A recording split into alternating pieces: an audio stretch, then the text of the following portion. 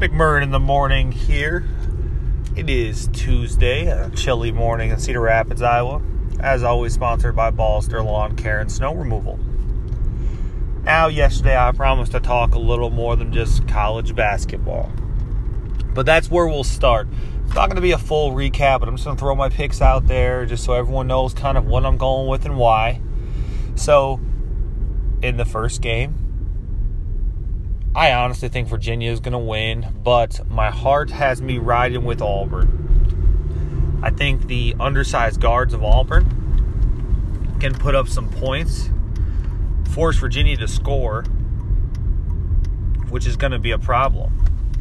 Virginia doesn't really have any extremely aggressive bigs that are going to just completely dominate the paint, which is where Auburn's going to be lacking without Okeke. So I think Auburn has a chance for the upset there. I think Auburn squeaks into the finals. And we find ourselves with a 5-3 matchup with Texas Tech upsetting Michigan State. Now that's going to be a tough matchup, especially if Michigan State plays Ward. You know, the big body more. You know, he usually comes off the bench, but if he plays more, it's going to be tough because Owens is so thin. But I like the athleticism and the sheer like little grit. You know, Texas Tech just seems to have an edge about him. You know, whether it's Carbonetti or Mooney or, you know, just the star Jarrett Culver, who had a bad game last game. They still got the job done. I like Tech to get it done, and maybe that's just because I like them. I'd love to see a Tech-Auburn championship. Well, that's enough about that. I knew I just wanted to get them out there for you guys, so because I said so yesterday. You know, the one thing I try not to be is a liar.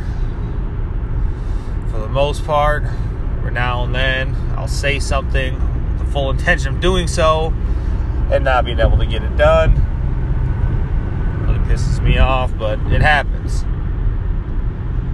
What's up with the defending World Series champs, the Boston Red Sox? If we want to talk baseball, we should talk about how they're 1-4 after getting beat by 7-0 by the A's last night. The pitching has been absolutely dreadful. Just horrible. And I mean, I get we're in the first 5 games of the season, but it's hard to look back last year and find 5 games that were this bad. You find yourself sitting in last place in the division. Complete flip-flop of what you would think almost. You got Tampa Bay first, Baltimore, then the Yankees, Blue Jays, Boston. Boston with a -17 differential. Holy shit. Getting outscored by 17. Now that's the worst in the majors. Arizona not far behind. But beyond that, I mean, there's no one really even close. Just them and Arizona are the only 2 in double digits. It's only 5 games in the season. How are you getting beat by so many runs? It's crazy.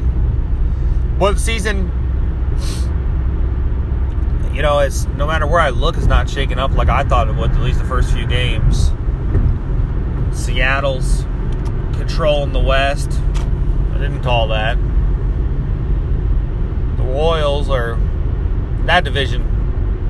They're only 3 games in, so that doesn't even matter. But the Royals are leading that division. Are leading the AL Central. The American League East. No one would thought Tampa Bay. I don't care if it's 5 games in or not. No one thought Tampa Bay would be leading the AL East. Philly starting off strong, 3-0, showing paying all that money. Could be a good thing. Defending champs there, Atlanta 1-3.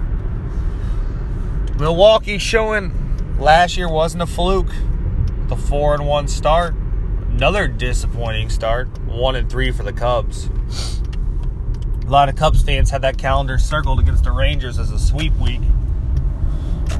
You know, that's a series they thought they had a sweep. Unfortunately, they haven't won since opening day. And then it's a tight race in the West like we all thought it would be. But I don't think any of us thought it would be San Diego competing with LA. But there we are. You know,